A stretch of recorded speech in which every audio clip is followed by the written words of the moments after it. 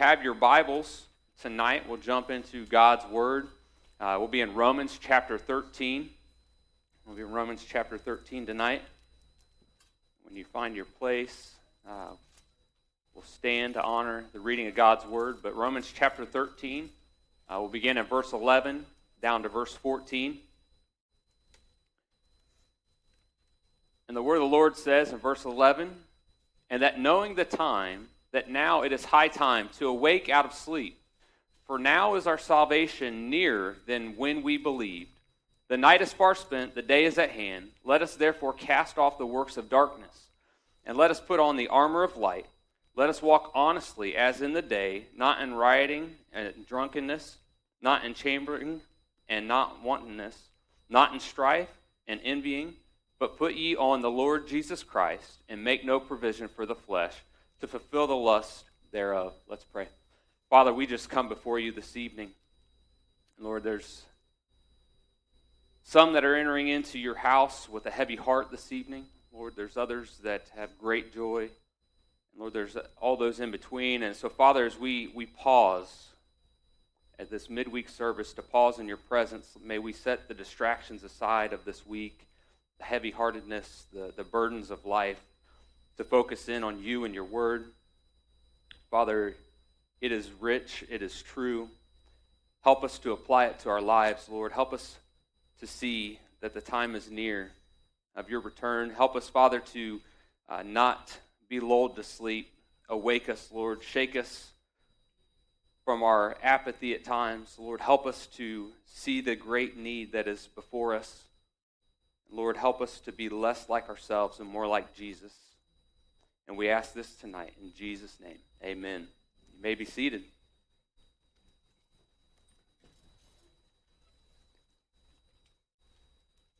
I know some people, when they come to church and the preacher stands up, that is their cue to go to sleep. I was that teenager when my parents, my stepdad and my mom started to take us to church. I was that teen that would sit in the back, or I refused to go, and as the pastor started to speak, I would doze off to sleep.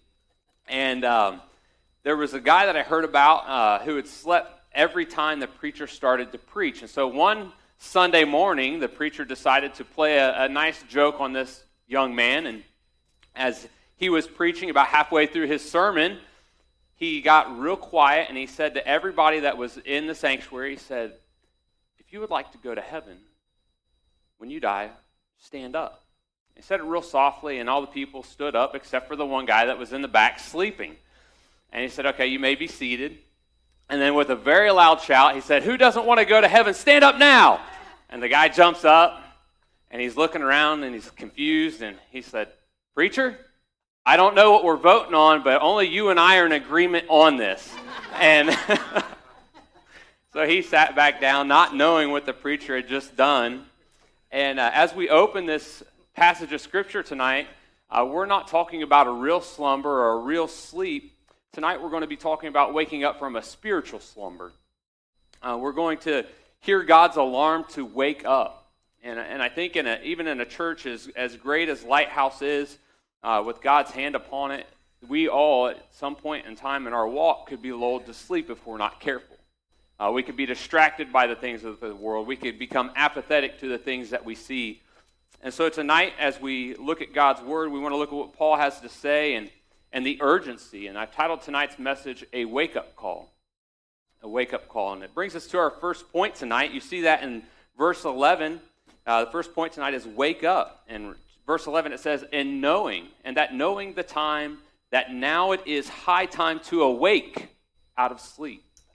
And so as we look at this passage, we learn what it is trying to teach us tonight, is what we're looking to do. The first thing we're to do is to wake up, he tells us. There's God's alarm clock, and it is going off. Do we see it in the Scriptures there? Can we hear it, that the urgency in Paul's voice as he's guided by the Holy Spirit, and he's telling us, hey, it's time to wake up. God is saying there's no longer time to sleep. There's work to be done. It's time for us to wake up. And so I don't know about you, but I believe that there are three types of people when it comes to waking up. There's those type of people that they just get up naturally. Like they don't need an alarm clock. Like whatever time they get up, whether it's 4 a.m., 7 a.m., whatever it may be, they just wake up. They don't need an alarm clock, right? There's that type of person. And then there's that type of person probably drives my wife crazy because she's like the other type we'll get to here in a minute. But she's just not a morning person. But that person that wakes up, doesn't need an alarm clock, it's like, boom, they're going for the day. The second type of person is a person that needs to set one alarm to help them get up. They're not nearly as like motivated without an alarm clock, but they set one alarm and they get up. They don't have to have several alarms. This brings me to my third type of person when it comes to waking up. They have 15 alarms on their cell phone. They hit the snooze on each one of them until it's like the very last minute. Anybody do that where you set your alarm like an hour and a half before you have to get up so you just hit the snooze button? So there's some of us in the room that do that. There's probably some in here that don't need an alarm clock. You just get up and go.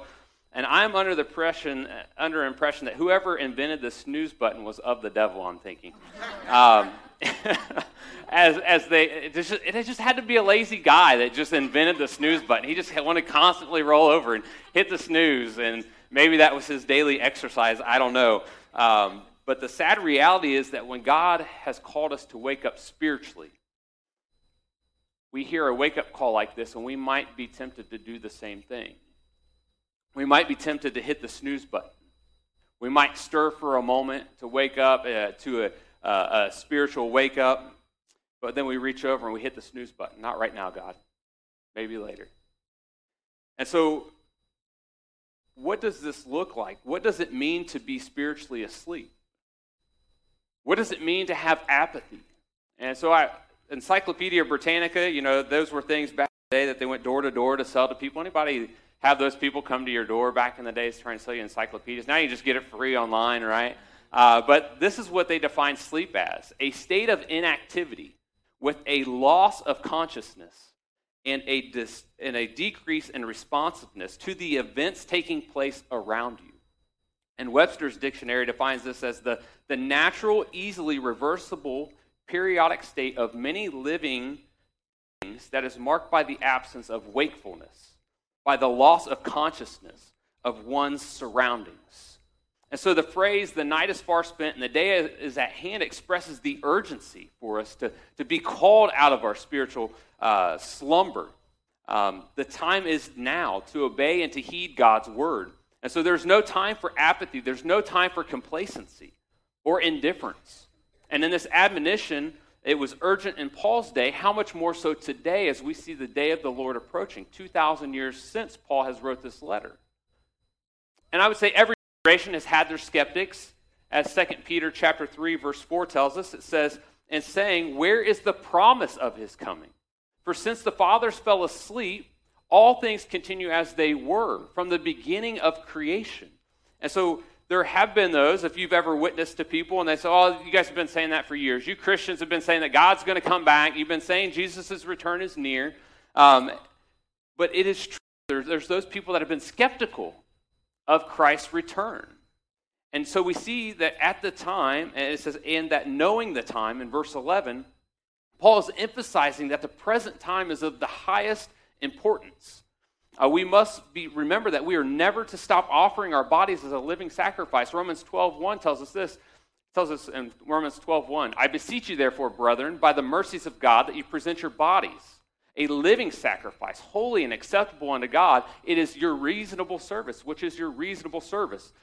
Because some are untaught, they don't know the scriptures, they're ignorant, or maybe they're taught wrongly about the scriptures and Christ's second returning. They develop a spiritual blindness.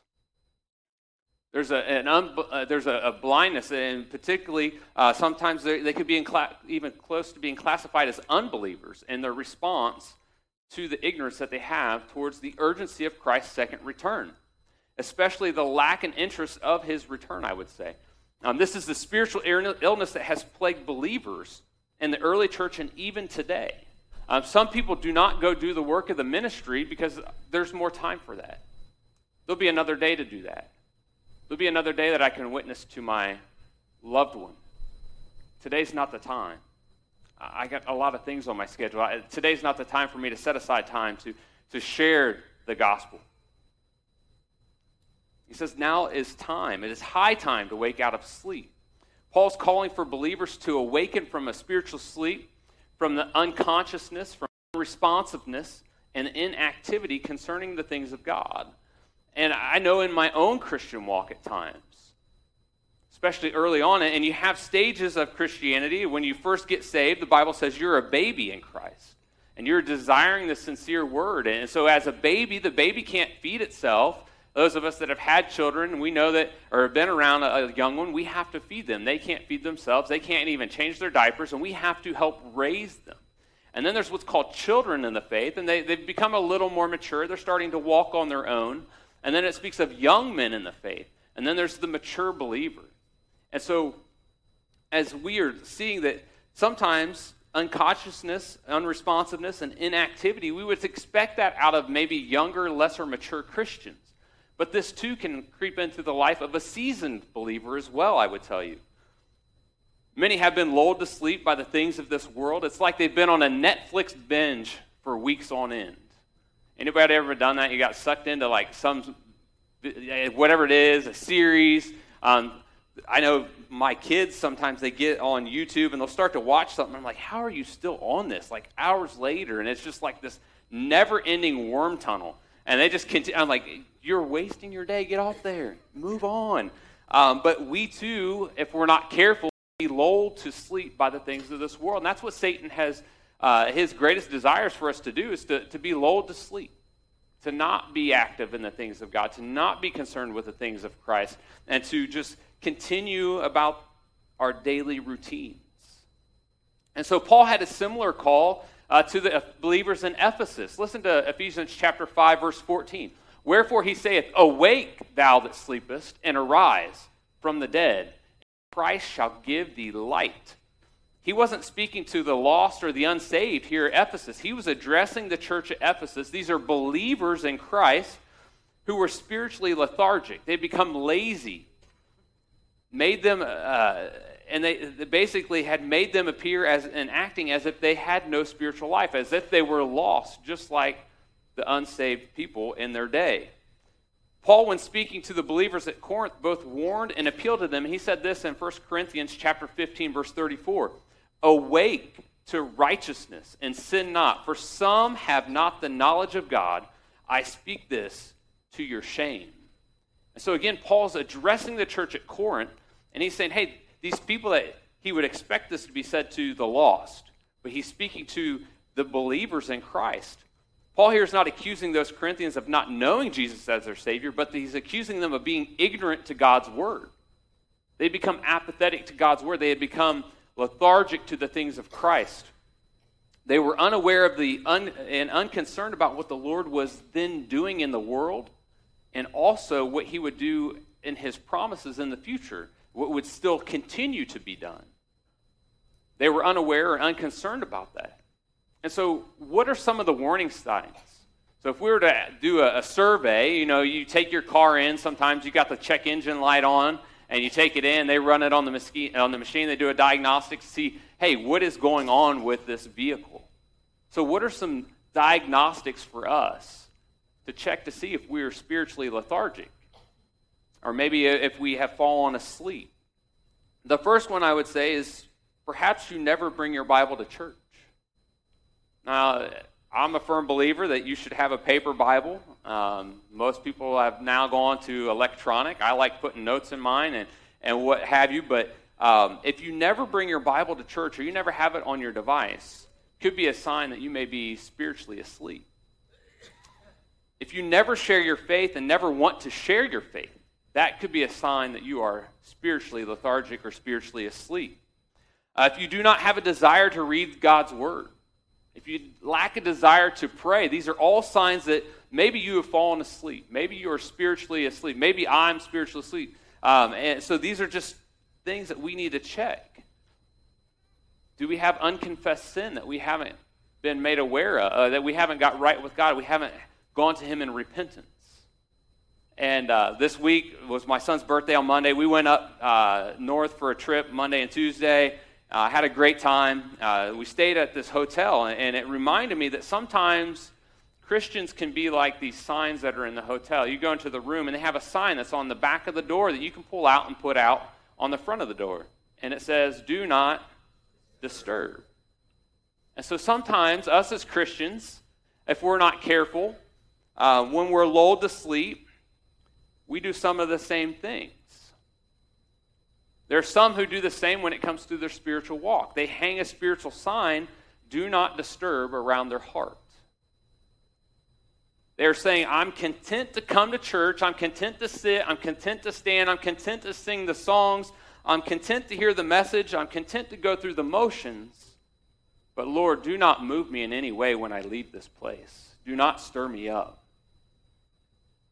Do not disturb me.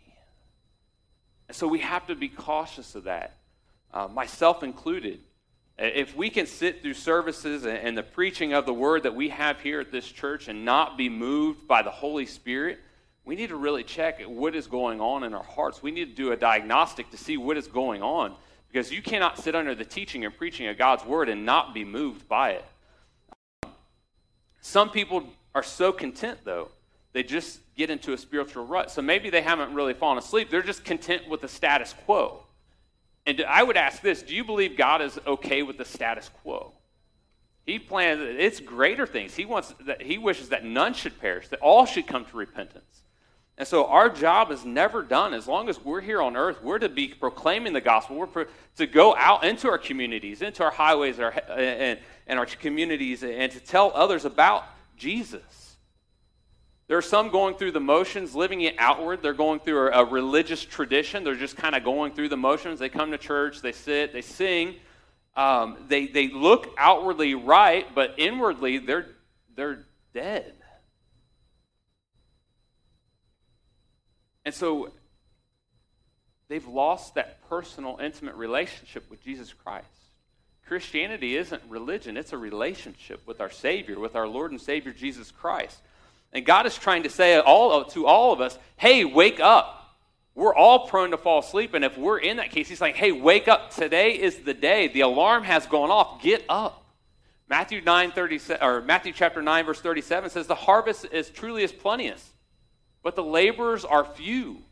And I think that's where Satan wants us at. He wants us to be lulled to sleep. He wants us to be apathetic. He wants us to be lethargic. He doesn't want us to go out. And you see in verse 38 of Matthew chapter 9, it says, pray ye therefore the Lord of the harvest, that he will send forth laborers into his harvest field. You know, we have a great opportunity while we're here on this earth to tell others of Jesus Christ and what he's done for us. And we look at the church here in Xenia, and we see that he is doing great things. We praise God for what he's doing here at Lighthouse Baptist Church. The question for us tonight, though, is if Christ were to return tonight before this message was over, would there be some things that he would not be proud of in our lives? Is there sin that needs to be confessed? Is there forgiveness that needs to be given or asked for? This past Sunday when Pastor preached, and he brought up that. When is the last time as a husband and wife you sat down and read the Word of God together? Where's the urgency in that and sitting down and taking the time to do those things? I want to ask this question tonight. We need a great awakening. Not only here, but we need a great awakening in America. If you agree, raise your hand to that. Like, we need a great awakening in America. And I agree with that. Would you agree that we need a great awakening in Xenia, Ohio, and our surrounding communities? We would all agree with that. Now, you don't have to raise your hand on this next question, but how many of you in this room or in this building tonight would say, I need a spiritual awakening? I've fallen asleep at the wheel. I've been lulled to sleep by the distractions of this world. Listen to what Paul reminded Titus. He tells Titus this in Titus chapter 2, verse 11 through 13. For the grace of God that bringeth salvation hath appeared to all men, teaching us that denying ungodliness and worldly lust, we should live soberly, righteously, and godly in this present world. And verse 13 says, looking for that blessed hope and the glorious appearing of that great God and our Savior, Jesus Christ. And James counsels us of the following. In James 5, verse 7 through 8, he says, be patient, therefore, brethren, unto the coming of the Lord. Behold, the husbandman waiteth for the precious fruit of the earth, and hath long patience for it, until he received the earlier and latter rain. Verse 8, be ye patient, establish your hearts, for the coming of the Lord draws nigh. And so we are to be patiently waiting on the Lord. We are to be about our Father's business, the Bible tells us. We're to go out and to share our faith. We're to encourage others. Paul reminds us that even as believers, we are going to appear before the judgment seat of Christ. We may be right positionally in Christ. That means we are not going to be eternally separated from God, but we are going to be judged for what we did for him while we were here. And this is what it says in 2 Corinthians chapter 5, verse 10. For we must all appear before the judgment seat of Christ, that everyone may receive the things done in his body, according that he hath done, whether it be good or bad. And so as Christians here tonight, know that we're going to appear before the judgment seat of Christ, or what's known as the Bema seat of Christ. And it's a judgment of what we did while we were here with our time, our talents, our treasures for Christ. Did we use our time wisely?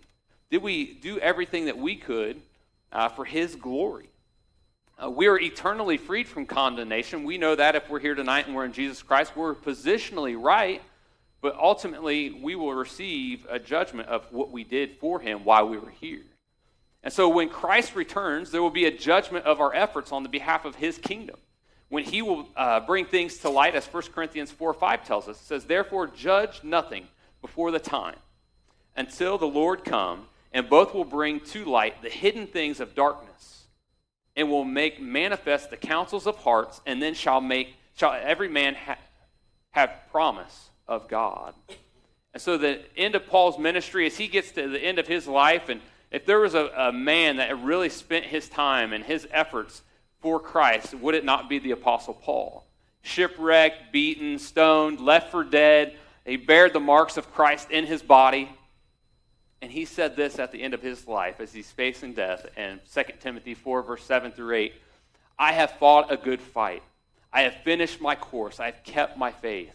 Henceforth there is laid up for me a crown of righteousness, which the Lord, the righteous judge, shall give me at that day, and not to me only, but also all them that love his appearing. And so the good news for us tonight as well is we are all going to receive a crown of righteousness when we get to heaven for the things that we did for Christ. And so do we bear the marks of Christ in our body? Do we do the things that we're called to do? Or have we been lulled to sleep? So not only are we first called to wake up, but secondly, we'll look at the second point tonight, is we are to wise up. We're to get wise about this. It's not only just to wake up, but we need to be having wisdom when we wake up. The passage tells us that there's more than just waking up. It says, hey, wise up to the time. Look at verse 11 again with me, and it says, and that knowing the time. And so knowing, when I think of knowing, I think of knowledge, I think of wisdom or being wise. And so the New Testament, when we look at that and study it, when you go back to the original Greek, this word here for time, there's two words in the New Testament for time. The first one is chronos. And I didn't know this when I previously to working here at the church on staff, we had a timekeeping system, and it was called Chronos, and that's how we updated everybody's hours for the week. But Chronos is where we get our English word chronology. And so that's not the word that is spoke of here in Romans chapter 13. The word that is spoke of when you go back to the Greek here is kairos, which it means a season of time. It means a period of time in which we find ourselves. And so to help illustrate this, if I was to say it is almost time for cooler weather, I'm not talking about a specific date like October 15th at 2 p.m. is when the cooler weather is going to be here. It's sad. Who loves summer? I mean, several of you, who dreads the winter? So there's several that do not like the winter. The snow, that's like a dreaded word. But when we say that there is a time for cooler weather, we're not talking about a specific date. We're talking about the fall season that's getting ready to roll in. The pumpkin spice lattes, the fall decorations, they're all coming out. And so it's speaking of a specific season, and that's what he's talking about here in Romans chapter 13. When it says knowing the time, it's not a day on the calendar, but is a season that is coming. And so what he's unpacking for us is that we do not know the hour of Christ's coming. However, we know that it is some 2,000 years closer than when Paul wrote the book of Romans. We don't know how much time remains in the top of the hourglass of humanity before Christ's return, but we know that there's not much time left. There's evidence pointing that there's not much time left in the top of this hourglass. And I believe for us as believers, we need to live like Acts chapter 1, verse 7 and 8 tells us. It says, "And he said unto them, It is not for you to know the times or the seasons which the Father hath put in his own power." So it's not for us to be worried about the times and the power or the seasons of when Christ is going to return. The thing is, we need to be focused on verse 8. And verse 8 tells us this: "But ye shall receive power after the Holy Ghost is come upon you, and ye shall be witnesses both in Jerusalem and in Judea and in Samaria and to the uttermost parts of the world." So what we should be preoccupied with while we're here is not necessarily concerned when Christ is coming back, but the objective is to go out and to tell others of Christ, to be witnesses, faithful witnesses for Christ, to tell others that he did die on the cross for our sins and he is the only way to heaven. And that's what we need to be occupied with, and not only in our Xenia, our Jerusalem, but into our Judea, Beaver Creek, Jamestown, Fairborn, our Samaria, which is the Jews hated the Samaritans. So for us, that would be like Michigan up north. That's just a dreaded place. Sorry if you're from there. Kind of, not really, but anyways. No, I still love you. And into the uttermost parts of the world. That's what we should be consumed with in the day and age and the time that we have left, the time spent here on earth, should be living in the power of the Holy Spirit and telling others of Christ. We're not to be concerned with the exact date and time that Christ is returning. We just know that he is. And we should live with that anticipation. And that anticipation should compel us to live a holy, sanctified life set apart from sin. That should be our goal and our motivation to live for him. And so throughout the New Testament, God encourages the saved and warns the unsaved of Christ's return and it being near. Listen to 2 Thessalonians chapter 1, verse 5 through 8.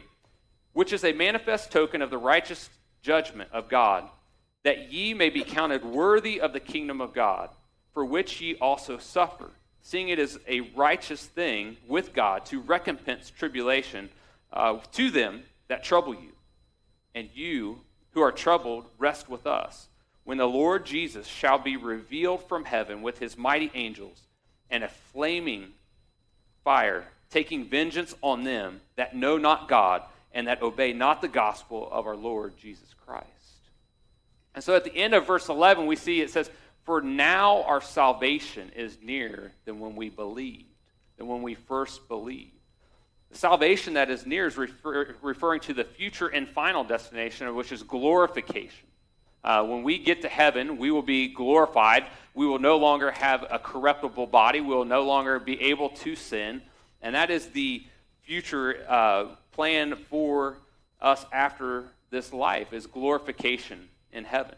And so Christians are called to live holy in anticipation of the return of Christ. That's why we're to live a holy life. That should be the utmost incentive for us to live according to his will. We don't know when he'll return. So therefore, we want to be busy about his business. We want to live a clean and acceptable life for his glory and for his good, to our good. And so Paul's declaration in verse 12 says that the night is far spent. The day is at hand. It's now. It's the urgency. It means that man's time of spiritual unbelief, the rebellion, and sin is about to end. And that God's judgment is coming. And his glory and his righteousness is about to begin. And so first, we're not only called to wake up. Secondly, we're not only called to rise up, but the third point tonight is we're called to clean up. Now, obviously, we don't clean ourselves up. He cleans us up. His Holy Spirit takes up residence inside of us. And through that, he convicts us of our sins, and we repent of that. And God says that he is faithful and just to forgive us of our sins. He casts them as far as the east is from the west. Look at Romans chapter 13, the latter part of verse 12 here. He says, "Let us therefore cast off the works of darkness, and let us put on the armor of light. Let us walk honestly as in the day, not in rioting or drunkenness, not in chambering or wantonness, not in strife or envying."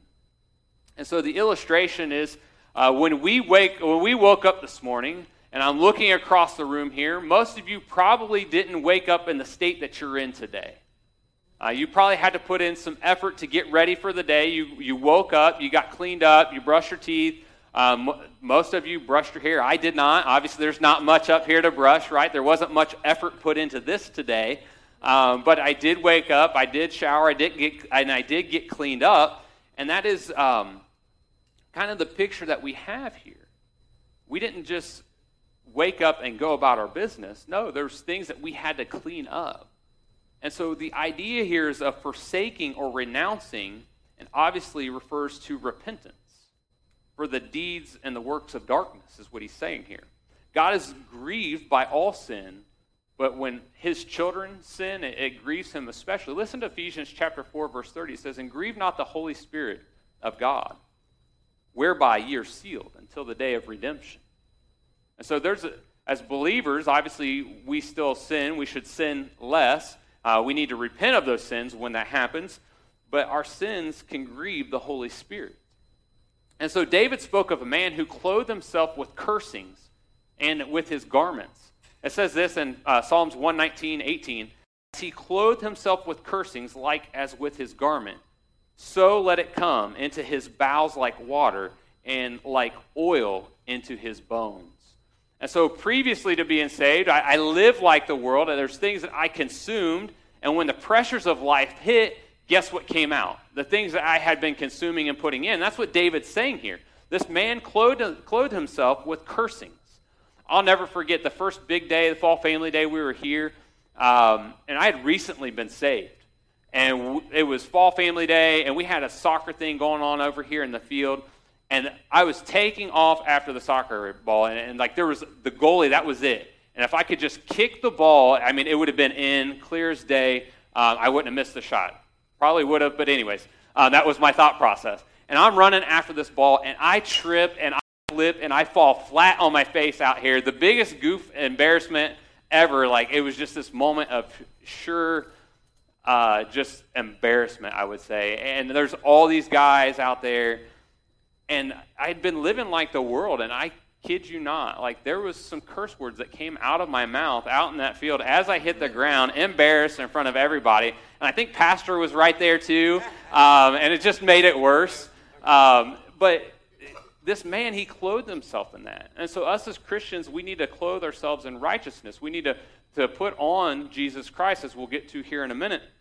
But we have to put off. We have to clean up, and it's the Holy Spirit cleaning up inside of us. We sin by choice, I will tell us. We choose to sin. Obviously, we have an inherited sin nature that is within us, but we choose to sin.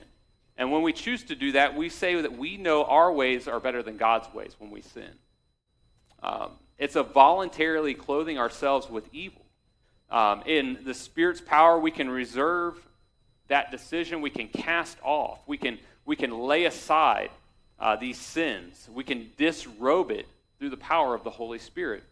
And so the idea here is to live a sanctified life, to put away the sinful behavior of the flesh. And Colossians chapter 3, verse 8 and 9 tells us this: "But now ye also put off these: anger, wrath, malice, blasphemy, filthy communication out of your mouth. Lie not one to another, seeing that ye have put off the old man with his deeds." And so sometimes as we walk our Christian walk, we think we may have got some issue under control. And anybody ever do this with your kids? They're like little gremlins sometimes. They just know how to push your buttons, and you just snap. Anybody ever say something to your kids and you're like, oh, that I should have not said, and then you have to go back, you have to repent and ask them for forgiveness. And so sometimes we have these things that we think that are under control, whether it's anger, whether it's wrath, and we have to go back and we have to repent of those things. We have to make it right. Paul here is referring to a continually putting off of particular sins. The writer of Hebrews tells us this in Hebrews chapter 12, verse 1, "Wherefore, seeing we are also compassed about with so great a cloud of witnesses, let us therefore lay aside every weight and the sin which does so easily beset us. And let us run with patience the race that is set before us." And so Paul moves from this negative to a positive, from emphasizing a confession and repentance to putting on a protective light, to put on righteousness. Paul's picture here, he's painting of a soldier, basically, who went out, he partied it up on the town the night before, and he wakes up the next morning, and his commanding officer is there and says, hey, it's time to go to war. But he's still dressed up like he went out partying the night before. He doesn't have the proper armor, the proper protection on to go out into the battlefield. And that's much like us as Christians sometimes. We don't put on the full armor of God, and therefore we cannot stand against the wiles of the devil. And so the picture here is that we need to do this because we don't wrestle against flesh and blood, as Ephesians chapter 6, verse 11 and 12 tell us, but we are wrestling against rulers and against principalities of darkness and wickedness in heavenly places. And so in his gospel account, John described Jesus as this. In John chapter 1, verse 9, it says, that was the true light, which lighteth every man that cometh into the world. And so Jesus was the true light that came into the world. And in his first letter, 1 John chapter 1, verse 5, it says this, then this is the message which we have heard of him, and declare unto you that God is light, and in him there is no darkness at all. And he goes on to say in verse 6 and 7, if we say we have fellowship with him and we walk in darkness, we lie and do not the truth. But if we walk in the light as he is in light, we have fellowship with another. And the blood of Jesus and his son cleanses us from all sin. And so as we look at this, it's not saying that, hey, because you have a sin that you fall into, it's not saying that you don't have any part with Christ, but it's a continual, habitual living in sin. You can't, they're mutually opposite. You can't have darkness and light together. If you go to the Ohio Caverns, and if you've ever been down into that, and they turn all the lights off, and it's completely pitch black. You can't even see the hand in front of your face. And if they leave the lights off long enough, you'll go blind. And so just a little, if you had your cell phone, you turned it on, it would radiate light throughout that cavern. And so they're mutually opposite. They can't be in the same place. And that's the picture here is we cannot live continually in sin and say that we're of Christ. Does this mean we need to shine our lights for Jesus? And obviously the answer is yes. Matthew 5:16, let your light shine before men, right? But I would say we cannot shine for Jesus. However, we can reflect the light of Jesus. Just like the moon itself does not shine, it merely reflects the light of the sun. We too merely reflect the light of God's Son, Jesus Christ. And what I mean by that is we cannot shine. What we do is reflect his light. We reflect his personality. We reflect his character. And it's something that we must choose to do. And we're given that option daily. That's why Jesus said in Luke 9:23, pick up your cross daily. It's a daily choice to die to self and to live for Christ. Sin and righteousness are as contradictory as light and darkness. Paul urges the believers to be renewed by the spirit of our minds. He says in Romans chapter 12, verse 2, and be not conformed to this world, but be ye transformed by the renewing of your minds, that ye may prove what is that good and acceptable and perfect will of God. And Ephesians chapter 4, verse 23 and 24 tells us this, and be renewed in the spirit of your mind. Verse 24, and that ye put on the new man, which is after God, is created in righteousness and true holiness. And so back in verse 13, he says, let us walk honestly as in the day. So what does this mean as he says, let us walk honestly as in the day? It means to live in a way that pleases God. That's what he's trying to communicate to us. It's to live in a way that pleases God. It is to live honestly before God and before men. It's to live a life that has no spot or wrinkle, as Ephesians chapter 5, verse 27 tells us. It says to be without spot or wrinkle. 2 Peter 3:14 tells us to be spotless and blameless as well. And so the last point tonight is we're to put on. Not only are we to wake up, to wise up, to clean up, but we're to put on, and we're to put on the Lord Jesus Christ. We see that there in verse 14. But put ye on the Lord Jesus, and make no provisions for the flesh, to fulfill the lust thereof. And so to put on the Lord Jesus Christ means to be in a continual spiritual growth. At times we can get lethargic, we can get complacent in our Bible reading. Going back to the Netflix thing, there's times where I've been guilty of spending more time on media than I have reading my Bible in the past, especially as a babe in Christ, as a child in Christ, and as a young man in Christ. Not so much more now as I've moved to that spiritually mature season of my walk, but all of us need to be careful of that. We need to have a continual spiritual growth. Are we growing in our faith, in our walk? Because if we're not growing, we're lethargic, we're regressing. There is no standing still. You're either moving forward or you're regressing and falling back. It's just like working out. I know several of you work out, many I run, and if I'm not putting in the effort, I'm regressing. And it's the same thing in our spiritual walk. If we're not putting in the time and the effort to be with the Lord through Bible reading, through studying and meditating on His Word, through prayer, we're regressing in our walk. And so Colossians chapter 2 tells us this in verse 7, rooted and built up in Him and established in the faith that ye have been taught, abounding therein with thanksgiving. So are you rooted? Am I rooted and built up in Him? Are we established in the faith? And so as we continue to grow in Christ, the old clothing of sinful thoughts and habits are continually being discarded. We're putting that off, and we're putting on the righteousness of Christ. We're continuing to grow in Him, and we're putting on the things of Christ with truth and holiness and love being put on. This is what Paul had in mind when he said, this one thing I do. In Philippians chapter 3, verse 13 and 14, he says, brethren, I count not myself to apprehended, but this one thing I do. Forgetting those things which are behind and reaching forth to those things which are before, I press towards the mark of the high calling of Christ Jesus. And so are we pressing towards the mark of Christ Jesus? Are we moving forward, or are we regressing in our walk? I will tell you that we grow from one level of Christianity in Christ's glory to another as we faithfully study His Word, as we faithfully meditate on it, and even entering into prayer more faithfully. The person who receives Christ as Savior takes on the name of Christian, I will tell you, but the quality of their Christianity is determined by their own spiritual faithfulness to Him, to His Word. Question is, how do we ensure the quality of our faithfulness? How do we ensure that? How do we ensure that we are walking as we should be? And that's by not making provisions for the flesh. More often than not, the sins we commit, we develop wrong ideas and lustful desires, and we have allowed our lingering, and they're lingering in our minds, I will tell you. The longer we allow them to stay in our minds, we don't repent of those sins, the more we move and make provisions for the flesh, the further we move away from the things of Christ. And I will tell you this, to be much with God, or to be much for God, you must be much with God.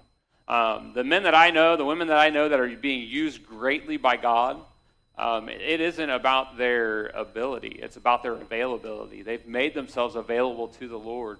They've taken time and studying God's Word to prepare the study, to prepare and praying.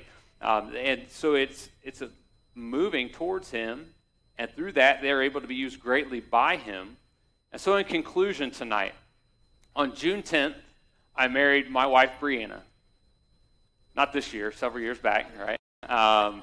But I married Brianna on June 10th. I didn't just get up that morning of the wedding and just go to the wedding just as I was when I woke up. I took time to get ready that morning. What little bit of hair I had, I got shaved, got cleaned up, right? I shaved my face, I got showered, smelled good, and this was hours before my bride and I ever said I do and went through our vows.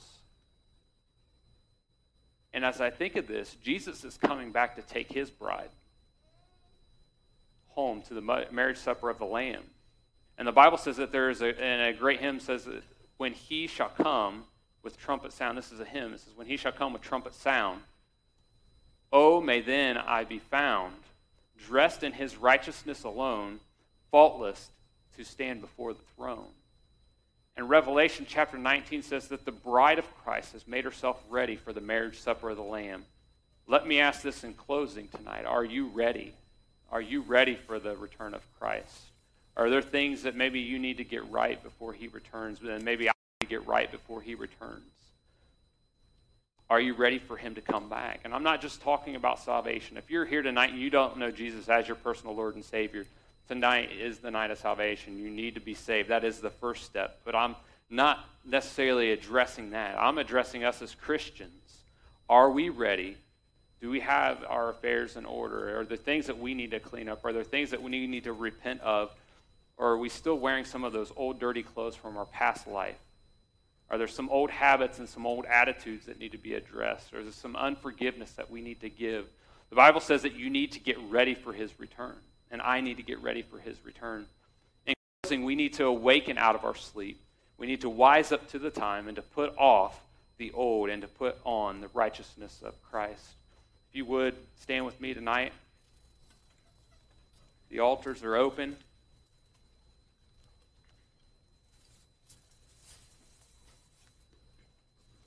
But as eyes are closed, heads are bowed, maybe you're here tonight, you say, Braden, I don't know that heaven would be my home. I don't know that Jesus Christ is my personal Lord and Savior. I don't want to call anybody out, but if that's you tonight, would you just give an uplifted hand so I can pray for you? Maybe you're here tonight, you say, Braden, there's some things going on that if Christ were to return, he wouldn't be proud of. There's some things that I need to get right. I've been lethargic. I've been asleep at the wheel. That's you tonight, would you just give an uplifted hand that, hey, I've got some things in my life that Christ would not be proud if he was to return? I see those hands. Maybe tonight you have a loved one that you would like to pray for, that you know is lost, as Christ could return at any moment. And you just like to pray for boldness to share the gospel with your loved ones, with maybe a coworker. You just give an uplifted hand to that tonight. Yes, I see those hands, many of them. My hand's up with you. Lord, we come before you. We thank you for this night. We thank you for your word and the truth that is in it. Lord, help us to wake from our spiritual apathy. Lord, help us to draw near to you, to awaken, that the night is far spent, that the day is at hand. Lord, I pray for the hands that went up, that there's some things that maybe that they need to get right before you return. Lord, work in their hearts, work in my heart. Lord, help us to be the witnesses that you've called us to be. Help us to be bold for your gospel. Help us to tell others of what you've done for us. Lord, we commend this invitation into your hands. Do with it what you would. It's in Jesus' name that I pray. Amen.